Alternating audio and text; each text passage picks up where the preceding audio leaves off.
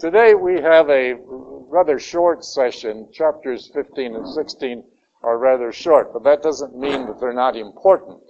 What I've tried to do is to break up the book of Revelation into parts that kind of fit together, you might say. And then once we go into a new section, it's somewhat of a different content. Anyways, I hope that helps in a way, because if you take this book and you read it all the way through, by the time you get to the end of it, you're so confused that you forget what it said in the beginning. And I find that that is the wrong way, really, to study Revelation. You've got to take it a small part at a time and see what that's all about, and then carry it forward. All right. So that is what we're going to do. Now, even though I sometimes will skip through a certain section, that doesn't mean that it's not important. It just means that much of Revelation is repeating itself. And as I've said before, one of the techniques of Jewish writing of this period of time was to repeat things that were important. It was the only way they had to emphasize, or at that time period, that was the only way that they could really put the importance on a given subject, was to repeat it many times. And in this case, we are repeating the so-called plagues of Moses 3 times under the titles of the seals, the trumpets, and now today the bowls. All right? And that's what really they are. The reason, you have 3 sets, as I've said before, is that the sacred numbers of Jewish culture were 3, 7, and 12. A lot of people will say, well, what about 40? No, 40 was not a sacred number. 40 was a convenience number in literary writing because there was no way to judge exactly a given time period. We didn't have the calendars as we have today. And there weren't any universal calendars because we're talking about several different countries. Excuse me, I'm going to turn this thing down. It's a little warm here. That'll go off in a minute. So, in order to emphasize, as I've said before, the author repeats himself, and that's what we have here. It would be sufficient to say that particularly the trumpets and now the bowls were very important in themselves to tell us that God, in his infinite wisdom and understanding, has warned us that certain lifestyles, certain sins, really, in the long run, certain ways of behaving were not acceptable to him, and that there was dire punishment due. Now, I want to read a couple things. The gospel from last Sunday.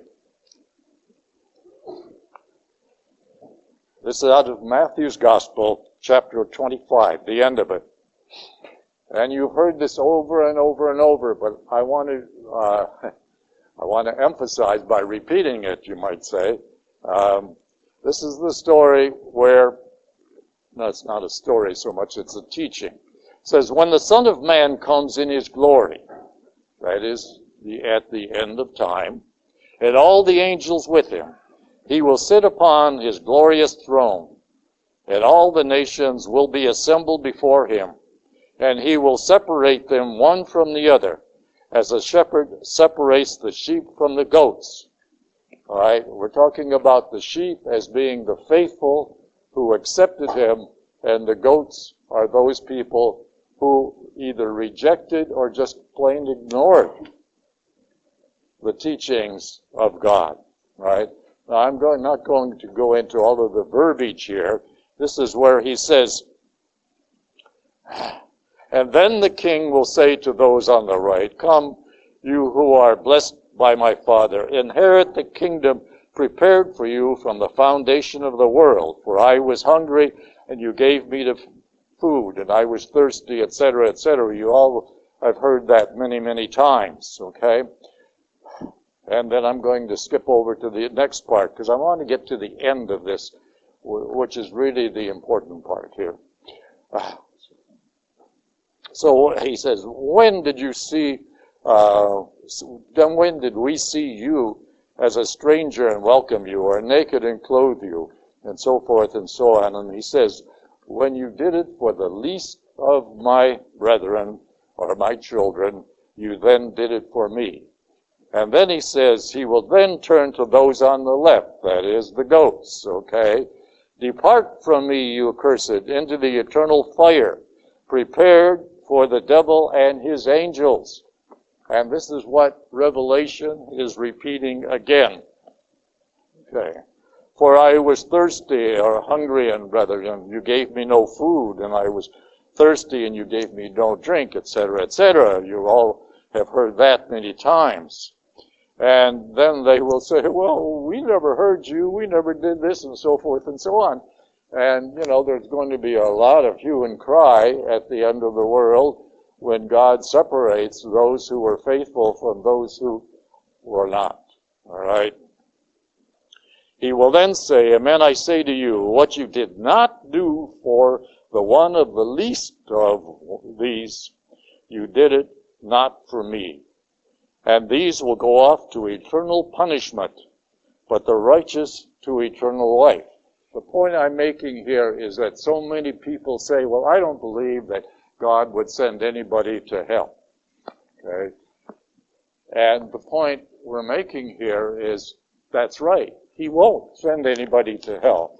It's the individual, through his ignorance, his ignoring God, or rejecting God and his teachings, that sends himself there. Is that clear? Right. And that is what Revelation is trying to tell us. You can sort of skip over the spooky stuff that often is here. I know that when you filled out your registration form, there is a section in there that asks for comments that would help us in developing this course, etc. And believe me, I do read those.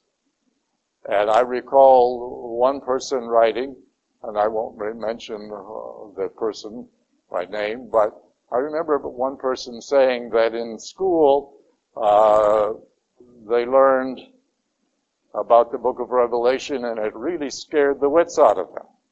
That was the words that they used. I think they might have been even a little stronger. But nevertheless, they were really frightened by the way it was taught and the meaning. And the only frightening thing about this book, as you will find, I'm sure, or have already found, is that if you don't take the message seriously, then you are putting yourself in, pardon the expression, but deep doo-doo. Right? You all get that message? So that's the only frightening about this whole book. It's the message that should be frightening everybody, to make sure that they are not on the wrong side of the fence, one of the goats. Okay. Is that clear? That's so important to get that point. This whole idea of the bowls and the trumpets and so forth and so on, that's part of apocalyptic literature. It's like our science fiction. but it is meant to entice us as a style of writing. It is not meant to scare the wits out of you, unless you're on the wrong side of the fence. Okay? But the intention here is really saying, look, boys and girls, men and women, I have told you many, many times that there's only one way to get to heaven, and that is through the teachings and the church of Jesus Christ. He says, I am the way, the truth, and the life. No one comes to the Father except through me, meaning through his teachings and through the church. And if you reject that, just recently, I was in amongst a group of people, and the conversation came around to something similar like this. And a few of the people said, well, I just think all you have to do is be a good person. Well, that sounds good, but being a good person is very subjective. In other words, if you ask 10 different people what being a good person really meant, you probably get 10 different answers. Right? What we're saying is that there are certain things that you must believe in order to be that good person. So it's not enough just to go to church on Sunday and, say good morning to your next door neighbor, and that's about it. There are other things involved. And it is up to each one of us to pray for enlightenment as to what those other things are, because they might be different for each one of us. Remember, God takes the talents that he gave us, and if we are open to him, he will use those talents, and each one will be used in a different way. So you can't just put everybody into the same category and say, oh, well, I'm just a good person, and therefore I'm sure I'm going to go to heaven. Okay? Well, I would certainly hope so, but there's no guarantee. Okay. Any questions? Gee, I've frightened you already, right? All right. Now, it's not something that we have to dwell on or be overly concerned with to the point where, it makes us nervous. But that wouldn't hurt. The thing is, all you have to do is to pray and sincerely say, Lord, I open my mind and my heart to you. Use me as you wish. And mean it. Because, believe me, it will work. It will come. Not right away, and he's not going to make you do something that is entirely foreign to you and your circumstances in life. He will use you right where you are so that it'll become part of your natural operations, your daily routines, etc. Let's get into chapter 15 here.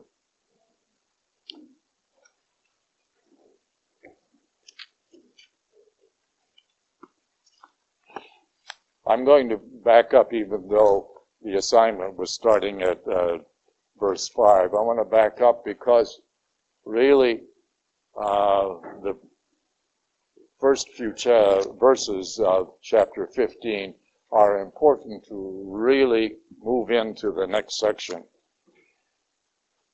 Then I saw in heaven another sign, great and awe-inspiring, 7 angels with the 7 last plagues. Thank God they're the last ones. For through them God's fury is accomplished. And then I saw something like a sea of glass mingled with fire. On the sea of glass were standing those who had won the victory over the beast and its image, and the number that it signified its name. Now, the sea of glass is sort of the counterpoint to the sea of chaos. If you go back into the book of Genesis, where chaos reigned before wisdom was established on the first day of creation. Okay. It talks about the sea of chaos, and this is now the opposite. This is the antidote, you might say, for that. The sea of glass represents heaven and peace. The idea of fire being there represents God's presence.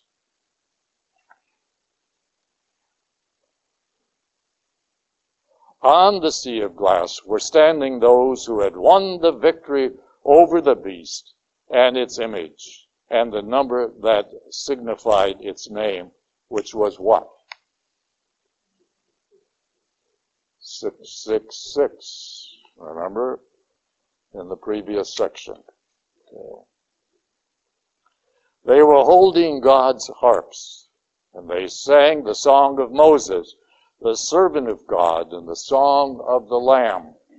And then this beautiful little poem is here. Now, in the book of Genesis, there is a very long prayer that is called the Song of Moses. It is sung, you might say, after the people had crossed over the Red Sea on dry land, and the waters had flowed back over the Egyptians. So now the Israelites were safe, and they sang the hymn of Moses. You will hear that very same hymn on the Saturday before Easter, at the vigil service. It is the opening prayer, which is the Song of Moses. This is called a Song of Moses, not so much because it repeats the same words, but it is in a way with the same idea that now people have crossed over from a sinful way of life into a heavenly way of life, and now they are safe in heaven. Right? So they sing this song, which is called here the Song of Moses. Again, it's not a repeat of the one in Exodus. Great and wonderful are your works, Lord God Almighty. Just and true are your ways, O King of the nations. Who would not fear you, Lord, or glorify your name? For you alone are holy. All the nations will come and worship before you, for your righteous acts have been revealed. There we talk about revealing. The whole idea of God revealing himself. That's why the book of Revelation is called that. The revelation of who Jesus Christ really is. As I've said before, but it bears repeating, the synoptic gospels, Matthew, Mark, and Luke, are written from sort of a quasi-biological point of view. This man who came to earth, who happened to be God. But John's gospel is sort of the reverse. God who came to earth and took the form of a man for a purpose, for a mission. And we have the same idea in the book of Revelation. The revealing of what that purpose and that mission is, and the results if we do not take it seriously and grab hold. After this, I had another vision. The temple that is heavenly, that is the heavenly tent of testimony, opened, and the 7 angels with 7 plagues came out of the temple. Again, this is apocalyptic language. You should not have to, or should not really try to understand the meaning of every single word or phrase. Try to get the message. They were dressed in clean white linen, with a gold sash around their chests. One of the 4 living creatures gave the 7 angels 7 bowls filled with the fury of God, who lives forever and ever. And then the temple became so filled with smoke from God's glory and might that no one could enter it until the 7 plagues of the 7 angels had been accomplished. If you read the end of the book of Exodus, it ends pretty much in the same way with the same words, meaning that after Moses had built the temple, I was going to say tabernacle because really it was a temple made from tents. Remember, they were wandering in the desert. God told them to build the ark and do certain other things, and then prepare a movable temple or tabernacle. And the book of Exodus goes into a great deal of detail at the very end, explaining how all of this was done. And then when the temple was finished and the ark was placed inside of it, God came down in the form of smoke and fire and filled the temple to the point where no one could enter at that particular time. Doesn't say when that was lifted, except that the last phrase is something to the effect that as long as the smoke was in the temple, only Moses could go in there, and they would have to all stay in whatever location they were in the desert. But when the smoke was lifted, then they could proceed forward. All right, remember, they wandered in the desert for nearly 40 years. Why? You remember why? They knew where they were going.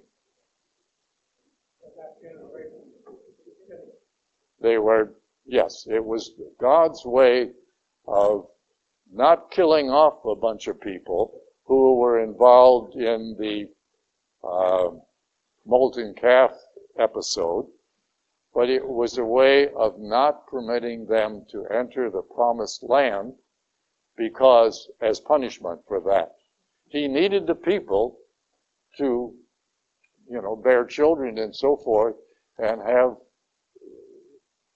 that group of people grow into a nation. So he needed everyone, but he would not allow those people who were involved in the molten calf episode to enter the promised land. It was a way of punishment. A lot of people say, well, God will never punish us.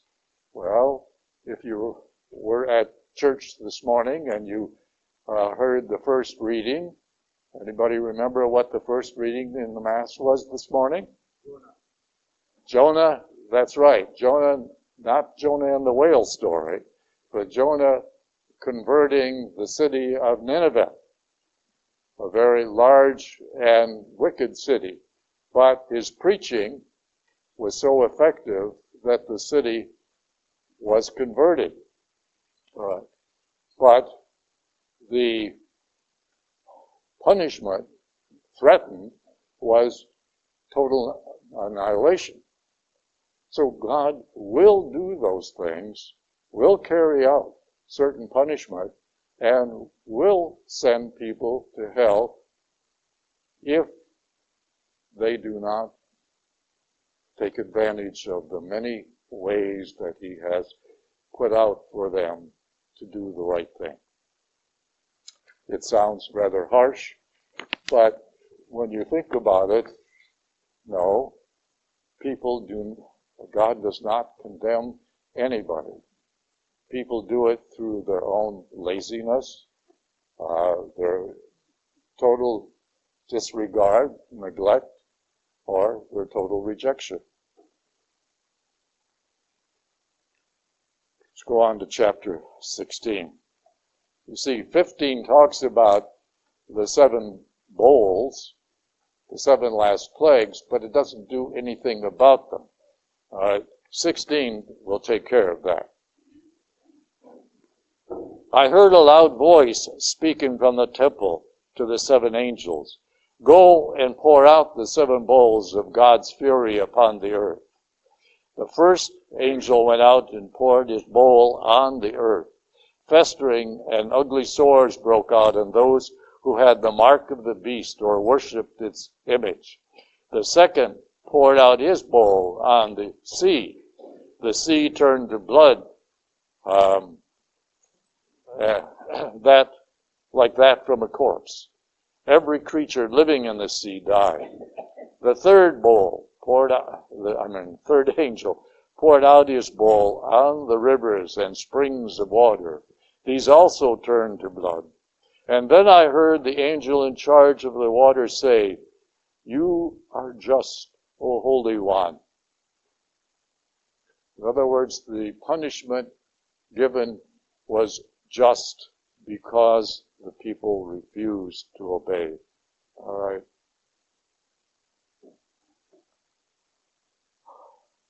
You are just, O Holy One. You are who you are and who were, in passing the sentence, for they have shed the blood of the holy ones and the prophets, and you have given them blood to drink. It is what they deserve. And then I heard the altar cry out, Yes, Lord God Almighty, your judgments are true and just. The first 4, remember, as I've said with the seals and also the trumpets, the first 4 were generally actions against the land or against the people on the land. All right, and that's what you have here. But they are repeats of the plagues of Moses, the ones that were really brought against the Egyptians who made the Israelites captives at that particular time. And there were the 10 plagues, and I think we talked about this before. Water turned to blood was the first one. And then we had frogs and gnats and flies. Well, obviously, if you're going to have all of that, you're going to have pestilence, which was the next one. And then hail, boils, hail, locusts, and the darkness of 3 days was the 9th plague, which we will see a repeat in here. The 5th angel poured out his bowl on the throne of the beast.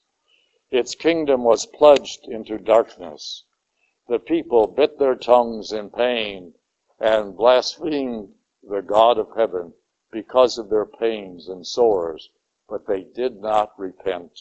And I think I skipped the 4th bowl here. The 4th angel poured out his bowl on the sun. It was given the power to burn people with fire. People were burned by the scorching heat, blasphemed the name of God who had power over these plagues, but they did not repent or give him glory. And this is not unusual. This is not unusual. People who are faced with a number of problems often give up. Rather than turning to God, they will automatically give up and even go into worse problems or create more. Simply, it's sort of human nature in a way. When you are faced with so many disastrous situations, you have a tendency to say, what's the use? And you sort of just give in and give up. Right? Just look at those people that suffered the tornadoes in the Midwest through Oklahoma and in that whole section just the other day. Tremendous destruction. That doesn't necessarily mean that all of those people were evil. But it is God's way of saying that this earth and this life is temporary.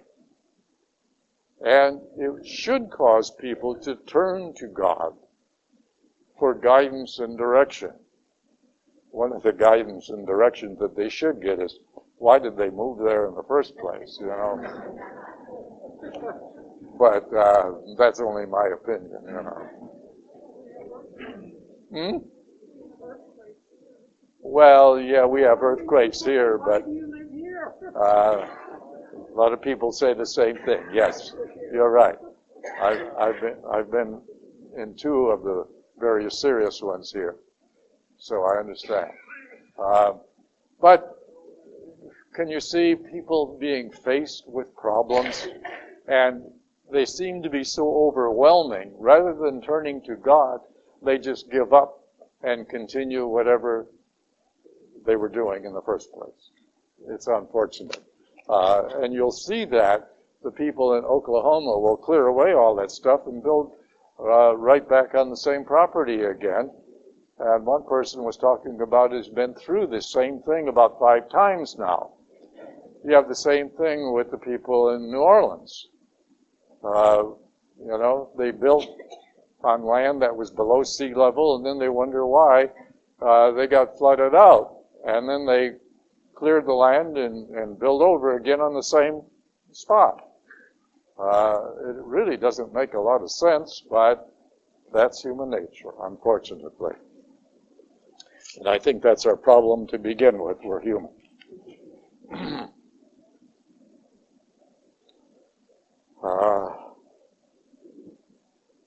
The 6th angel emptied his bowl on the great river Euphrates.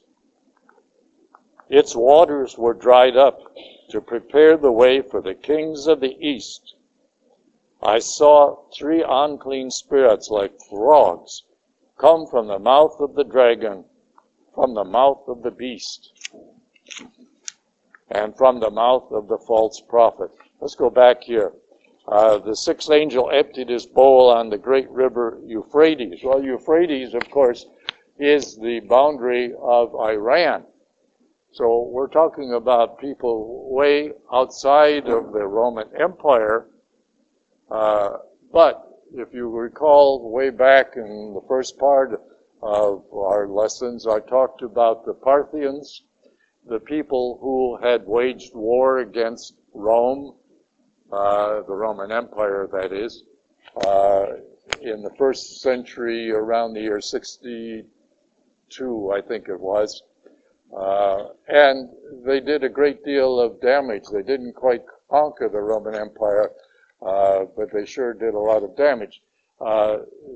They were people from the area of Iran and Iraq. Of course, those countries did not exist by that name at that time, but there were a number of people there who were quite powerful. And eventually, Rome was finally sacked and destroyed by people from that same area, but not until the 6th century AD.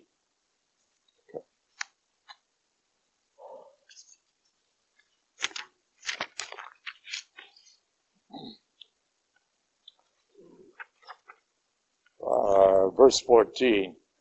These were demonic spirits who performed signs. They went out to the kings of the whole world to assemble them for battle on the great day. We're talking again about the tribes from the Euphrates area. Okay.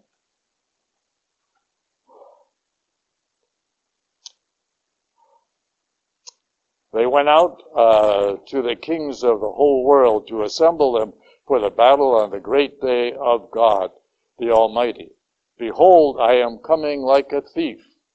Blessed is the one who watches and keeps his clothes ready, so that he may not go naked and people see him exposed. And then they assembled the kings in the place that is named Armageddon in Hebrew. Anyone know where Armageddon is?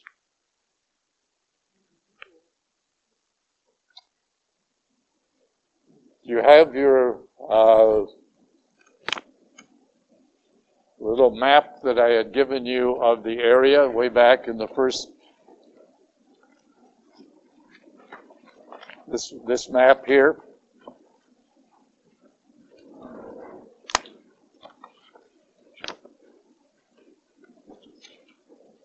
Well, no, I'm sorry, this is not going to show it as I expected it to. There was another map, I think, that we gave you. Maybe it was in another section. Don't worry about it.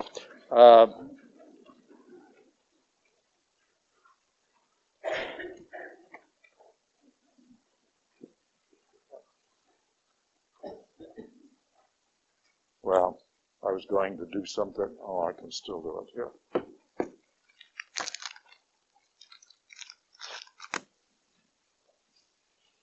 If you take this word, Armageddon, which is up here,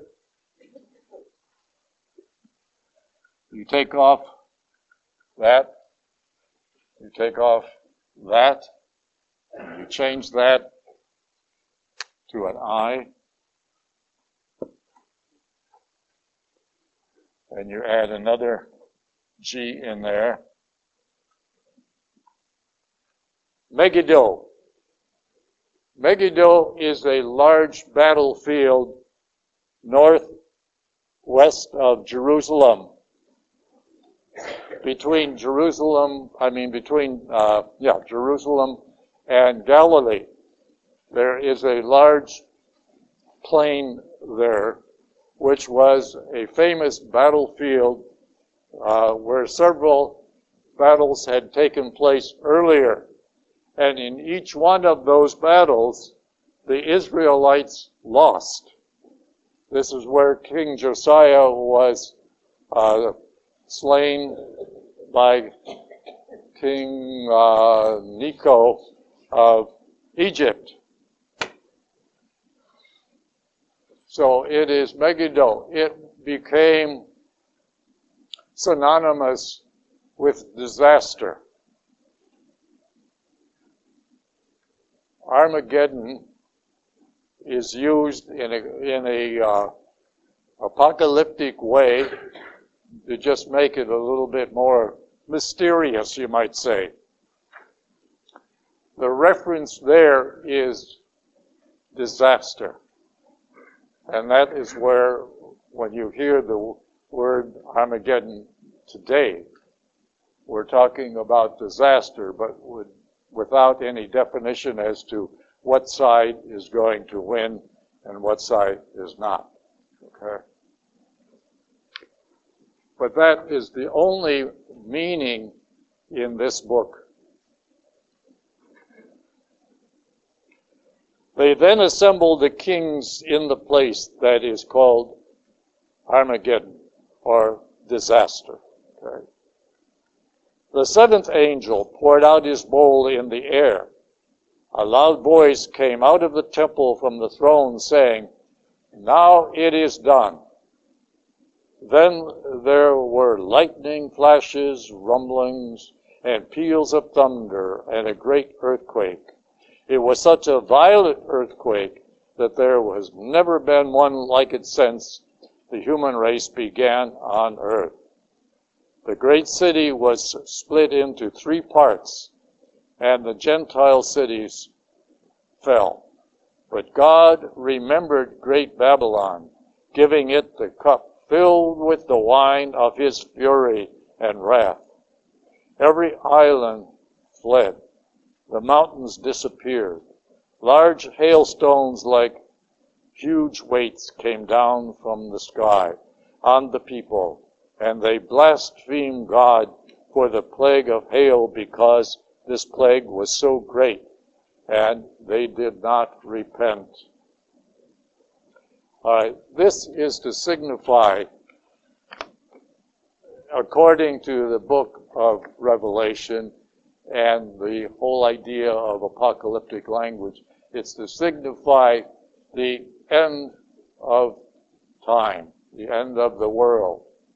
That's the only place you're going to see that in this book. A lot of people have said to me after we've gotten through, well, it doesn't talk about the end of the world and when the end of the world is going to be. And I'm saying that is not part of the message of this book. All it's saying is that there will be an end. It doesn't say when. And, you can go through that and mince every word and still not find any clue as to when, because that's not important. As we've said last week, the end of the world is when you die. That's the end for you. And that's all you need to worry about. The rest of us, carry on. And we will all reach that point at some time in our life. And we will have to worry about what is our condition and our relationship with Christ, with God, at that time. But we can't wait to the last minute, because we never know when the last minute is going to be. The story goes that Emperor Constantine became a Catholic and was converted through the efforts and the long-suffering prayers of his mother, in the same way that St. Augustine also was converted through the long-suffering prayers of his mother. But Constantine did not want to be baptized. And when asked why he refused or didn't want to be baptized, he said, well, I don't want to be baptized until just before I die so that I can go straight to heaven.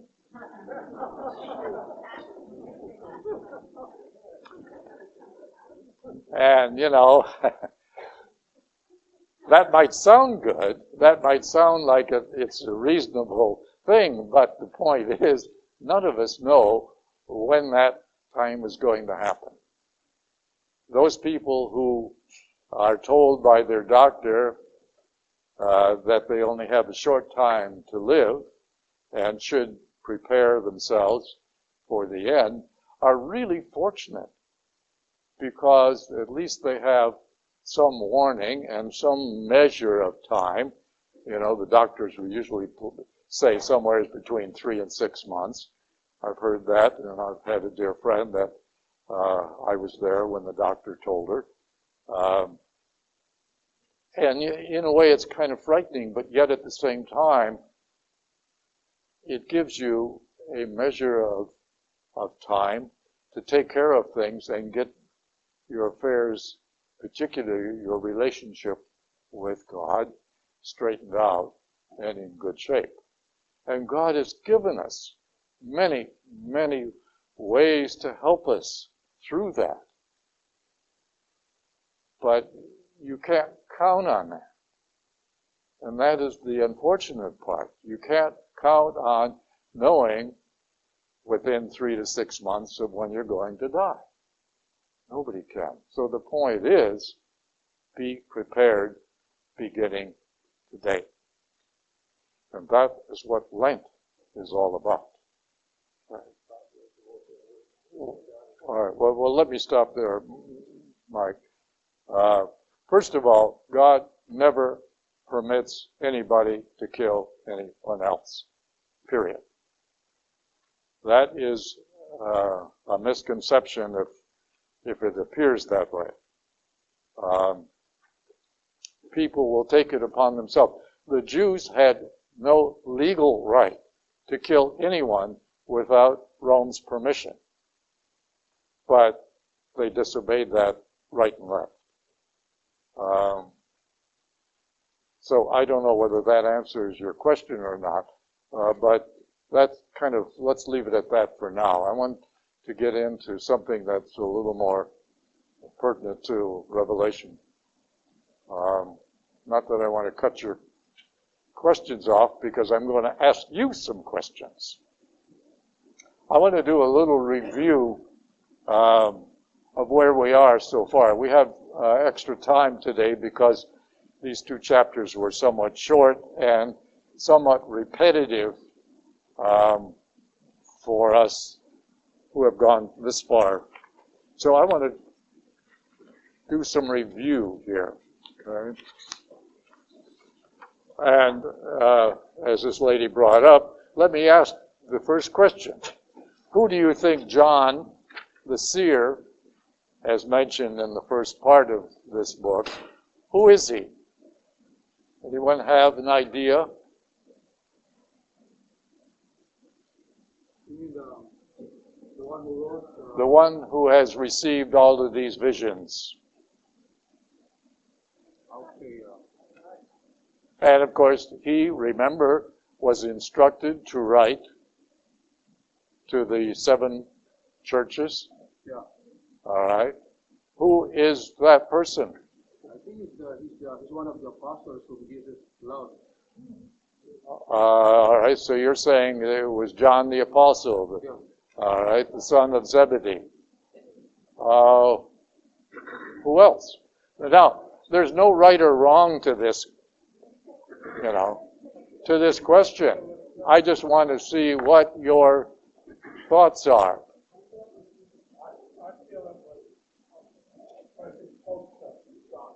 What's that? A person that's close to John the Apostle. A person that is close to John the Apostle. All right, that makes sense. We don't. That's why I'm saying there's no right or wrong answer.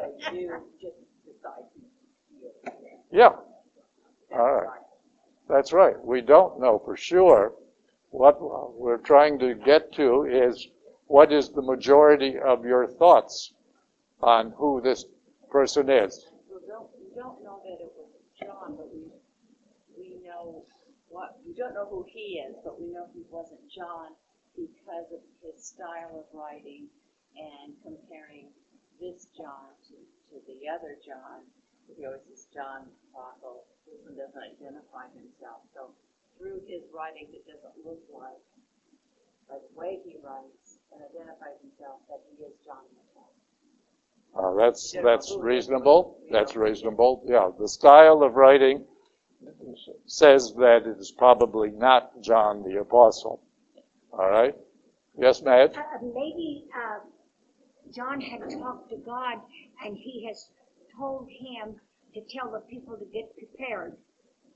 Well, that's true. Yeah. But we're trying to figure out, who is this person? The local tax collector.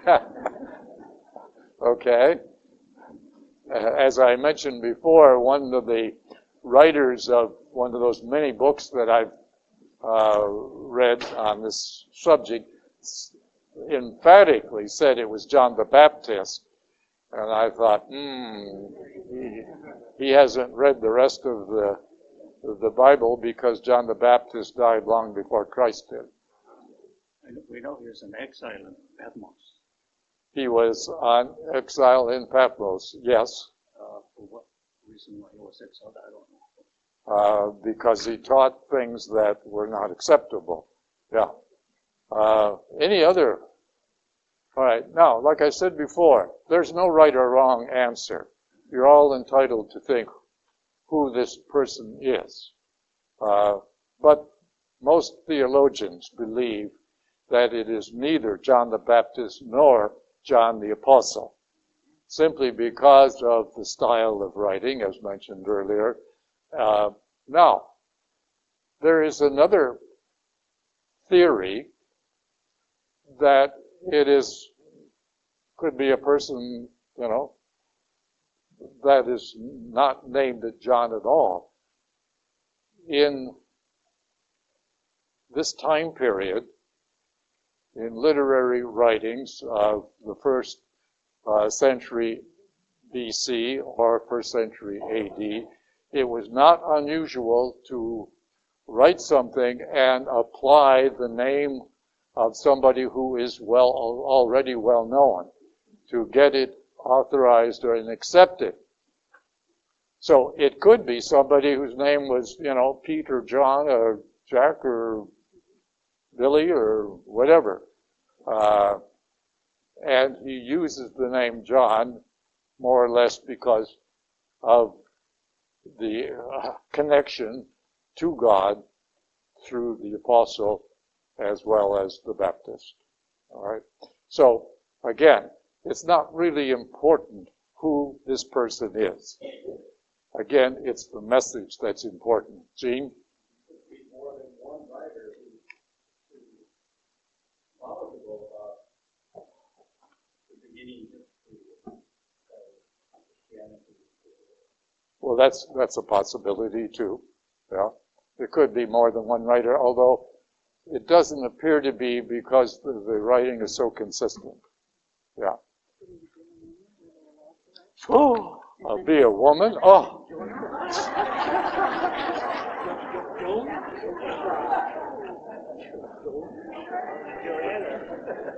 Dick? Well, we don't know who wrote it. We do know a lot about this person. We know that he was of Jewish heritage because he knew the Bible inside and out. Yes. And we knew that he had to know the apostles or some of them. So we know quite a bit about this individual, but we don't know who he is. That's right.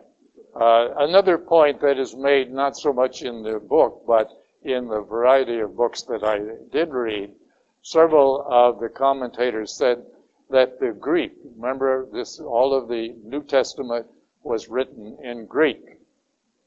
And many of the commentators say that the Greek used to write Revelation is the poorest Greek in all of the New Testament.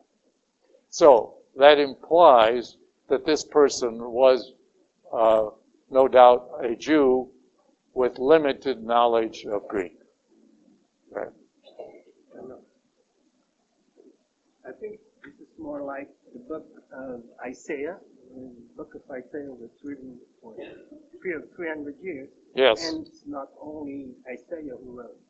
That's right. Yes, yes. Vito just mentions that we have the same thing in the prophet Isaiah. Actually, prophet Isaiah covers a large period of time, and we know that there's at least 3 different writers for various parts of Isaiah. Chapters 1 through 39 is called Isaiah of Israel. Chapters 40 through 55 is another chapter or a section of Isaiah that was written several years after the first part. And then you have chapters 56 through 66 was written about 100 years after that. So yes, you have the same kind of thing there. So they may be 3 different prophets? Yes. Oh, okay. Yes. Yeah. Yes, Mike? Could it be possible that the revelation was made to John the Apostle, but Jesus told the story to some to like the disciples who then later on? That's a possibility, yes. So they can claim. Yes. The time period of writing is probably in the last 20 years of the first century, because he mentioned certain things that obviously happened later in that century after the time of Christ. All right, let's move on to another one. This book mentions several visions. It has a vision about God commanding John to write letters to 7 churches and several other visions. What kind of visions do you think these are? Are these visual? In other words, something that we would see, like almost like television, God forbid that they would be written by Hollywood.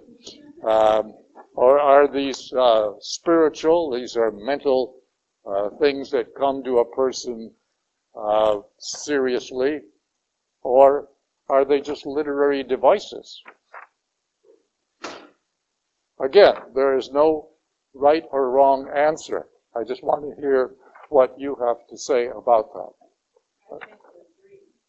Dreams are very vivid dreams. That sounds reasonable, Gene? Historical fact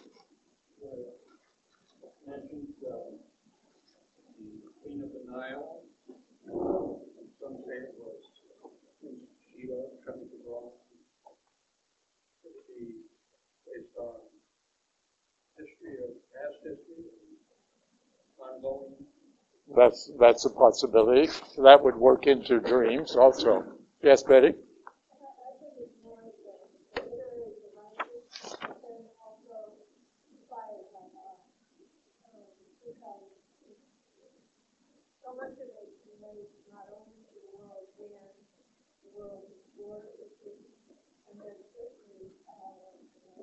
Mm-hmm.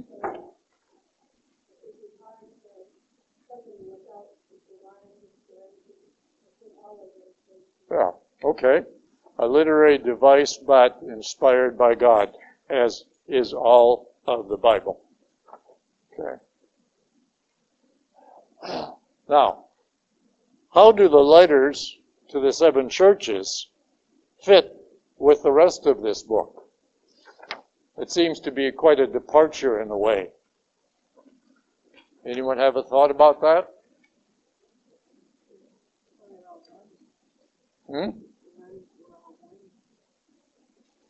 I'm sorry. The letters were like warnings. The letters, yes, definitely the letters are warnings. Okay? All right? And that's a good point because it does fit in to what I think the explanation is. Remember, 7 was a word that implies all or complete. The 7 churches really represent not just those specific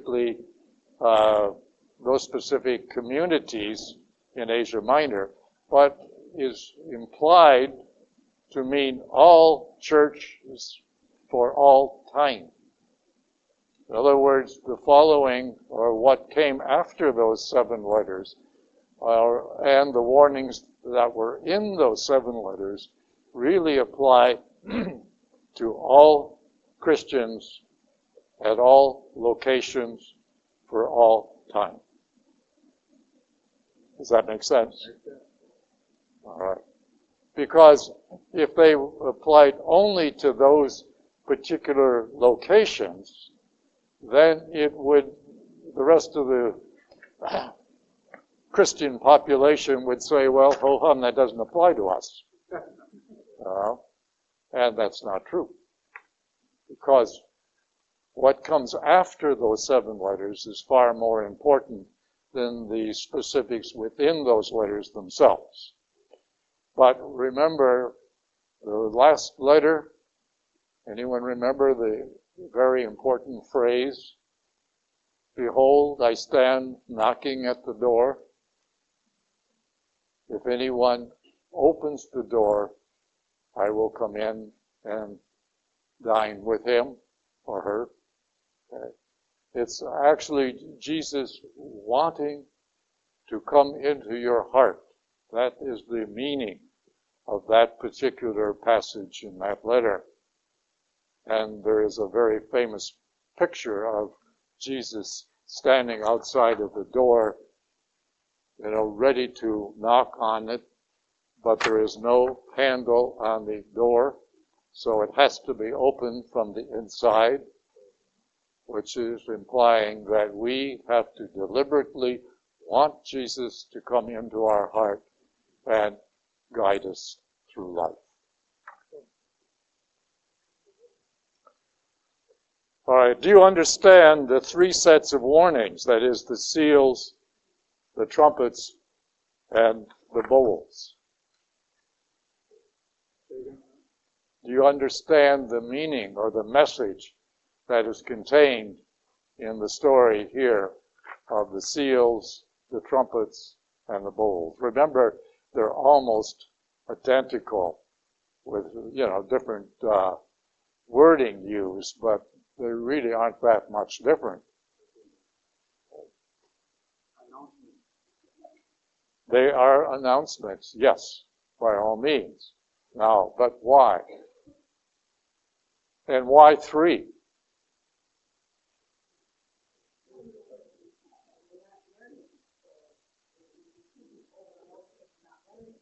Yes, it's a literary device that is emphasizing the importance of God's ability to punish.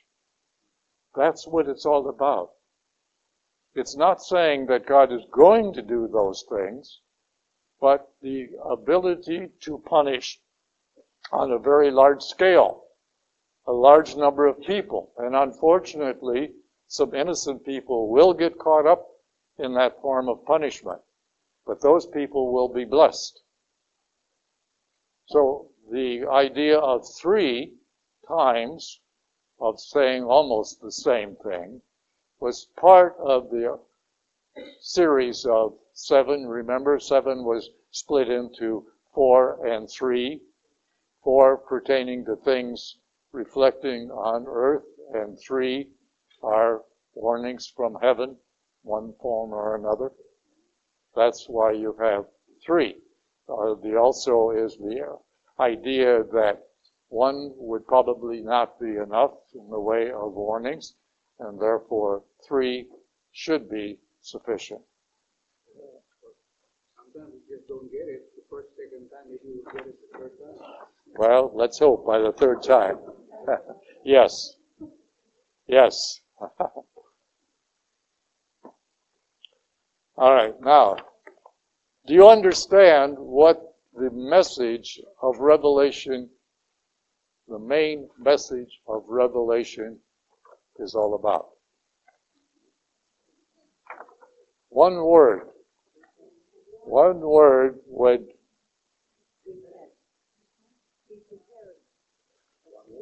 be prepared. Yes, which includes repenting.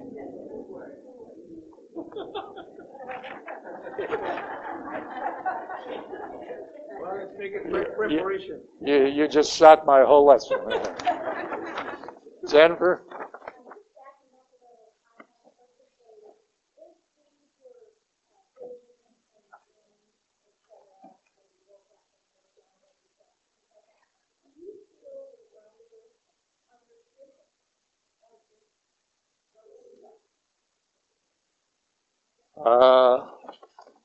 The question is,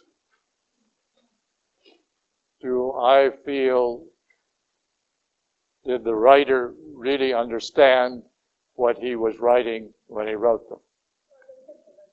Yeah.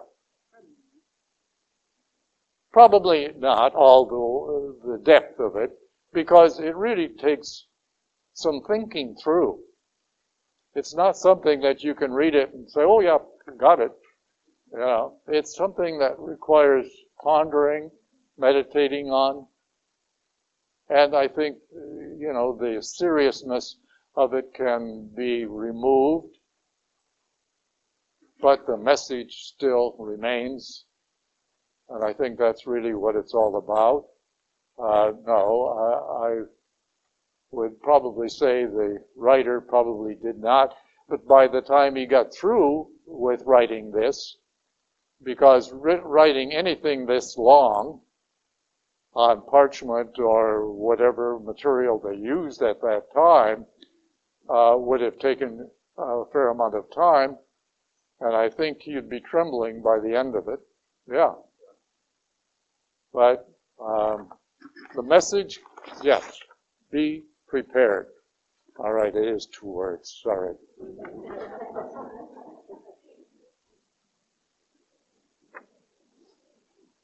Now, do you understand, or what do you think that the word revelation means as it is used in the title of this last book of the Bible. What is the meaning of Revelation as you understand it now? End of time, all right. End of time. Justin? Message of Jesus revealed. Okay, the message of Jesus revealed. Okay. Again, there's no right or wrong answer, but I want to hear what you are getting out of this. Dick? The question, was this book known as Revelation when it was written, or did somewhere along the line it become the book of Revelation? Oh, it was the words right up front of the Old English version is called The Revelation of Our Lord Jesus Christ, is the official title. A lot of people will call it just the Apocalypse, which is the translation back into Greek. Okay. The word revelation translated back into the original Greek comes out Apocalypse. Yeah. Mike?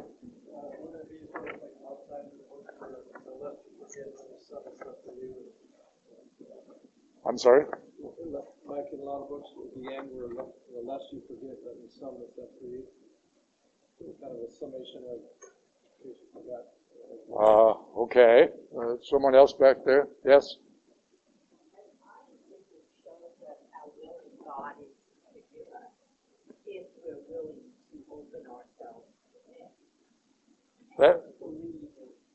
All right, that's a good point. It shows another way of God being willing to forgive if we go through the whole idea of repentance. Yes, and I would agree with that. The book of, or the Gospel of John comes very close to this, and that's why so many people think it's by the same writer. Because the Gospel of John is, as I said earlier, God who, it's an explanation of God who came to the earth for the purpose of saving mankind. That's all summed up in the John chapter 3, verse 16, that it says, God so loved the world, loved the people of the world is what it means. He so loved the world that he gave his only begotten Son, so that, as a sacrifice, so that we might have the opportunity to return to the Father for eternal life. I'm putting some of my own spin on that, but nevertheless, that's what it meant. So the whole idea of revealing a different way to look at Christ is what the word revelation means. Yes? I was going to say, and you just used one of the quotations as it goes over and over, whoever has ears ought to hear. Yes, very much so. And that's, of course, how all of the 7 letters end. Yes. Whoever has ears ought to hear. In other words, pay attention, because this is the last time in the Bible you're going to be warned. But it is, as I said, another way of looking at Christ and having him reveal his willingness to go to almost any length to accept people back who are truly sorry for their sins and repent of any evil that they may have done in the past and follow him from that point on. Okay. Now, yes, Dick? I have a little trouble with that. Oh. I don't see Christ in Revelation. I see God in Revelation. You got a point there. Yes. Yes. Dick's point is that he sees God rather than just Jesus Christ. But again, it is through Christ that we return to God. Yeah. It is through. Yes, the Lamb of God. It is through Christ that we return to God. So, yes, the message is from God, but Christ is God. And Christ is the way, the truth, and the life. Okay. Amen. Yes. God is perfect love, but also perfect justice. That's right. You know, the pendulum on that subject swings back and forth over a period of time. When I was a youngster, way back in, the last century, the last millennium, it was hell and damnation, if you don't do, you couldn't eat meat on Friday, but if you ate a hot dog by mistake and died on Saturday, you had it right then and there, No. But now the pendulum is swinging the other way. God is love, and regardless of what you do, God is just going to love you. No. God is not changed at all. It is the way mankind has looked at it. In Hebrews it says, God is the same yesterday and today and forever. The same. And God, as Vito just pointed out, God, yes, is perfect love. He condemns no one. We condemn ourselves. And God is also perfect justice. There are limits to that love. And we have to observe those limits. That is shown by the whole idea of Adam and Eve being expelled from the Garden of Eden, which was sort of an analogy for heaven.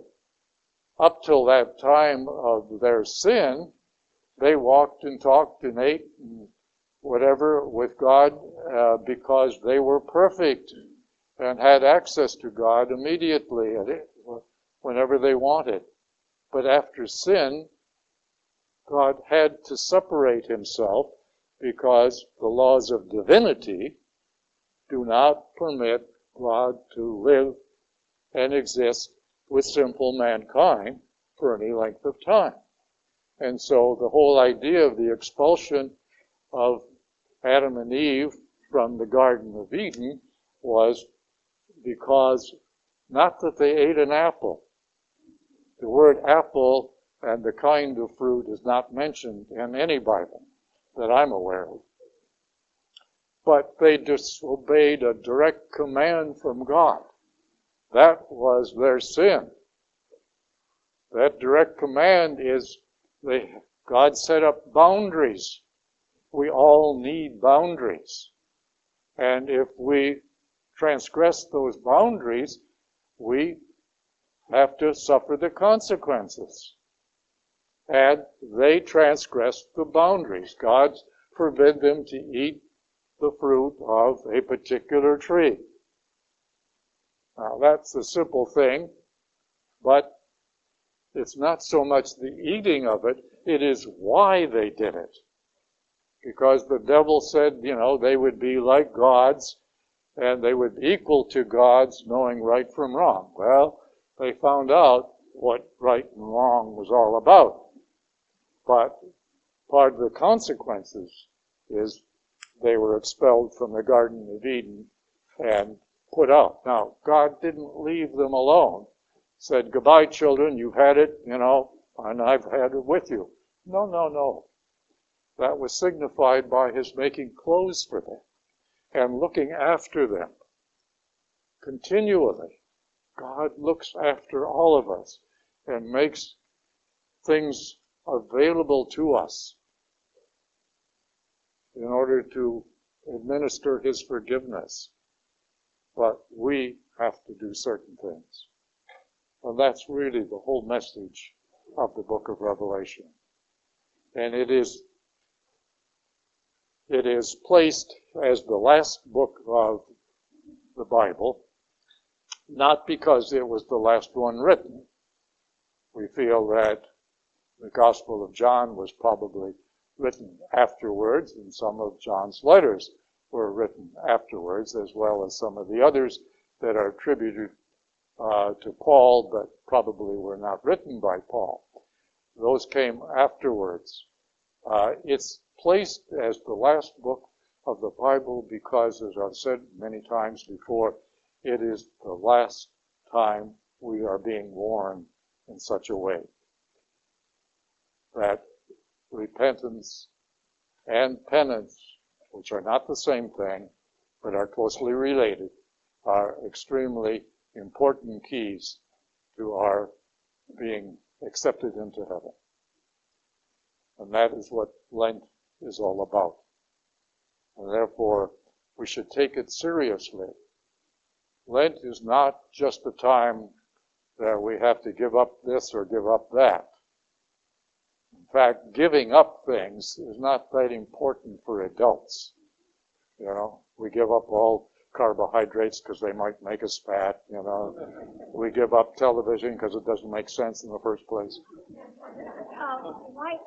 What is your version of why so many people don't believe in God? Is it they don't have time for Him, or they don't want to change, or what? Well, I think your second suggestion is very close. They don't want to change their ways of doing things. They want the freedom to do whatever they want when they want it. And that is not conducive to loving thy neighbor. Okay? That's as close as we can get to it. Going back to Lent, I just read Isaiah chapter 58, which is really great. It's about true and false fasting and worship. Yes, yeah. Which is beautiful. Yeah, that would be something that all of you should look at, Isaiah chapter 58. But there's several passages throughout the Bible that are conducive to meditating or a meditation during Lent. The little black book that was available in the back of the church, and there might still be copies back there, has daily meditations that probably don't take more than 5 minutes, but are worth pursuing. And I would really recommend that you all get a copy of that little black book. It doesn't contain names and dates and places. It just offers great suggestions for meditation during Lent. Any questions? Lord, we thank you. We thank you for the time. We thank you for the time to think about our relationship with you and where it is. We thank you for the time to improve on that relationship or to repair it if it's needed. Therefore, we thank you for time. Help us then to understand where we stand with you. Give us the inspiration of knowing what is right and what is wrong and where we can improve our relationship with you. So we thank you for this time together. We ask your blessings on our effort as we continue our study of the book of Revelation. We thank you and praise you in all things. In Jesus' name. Amen.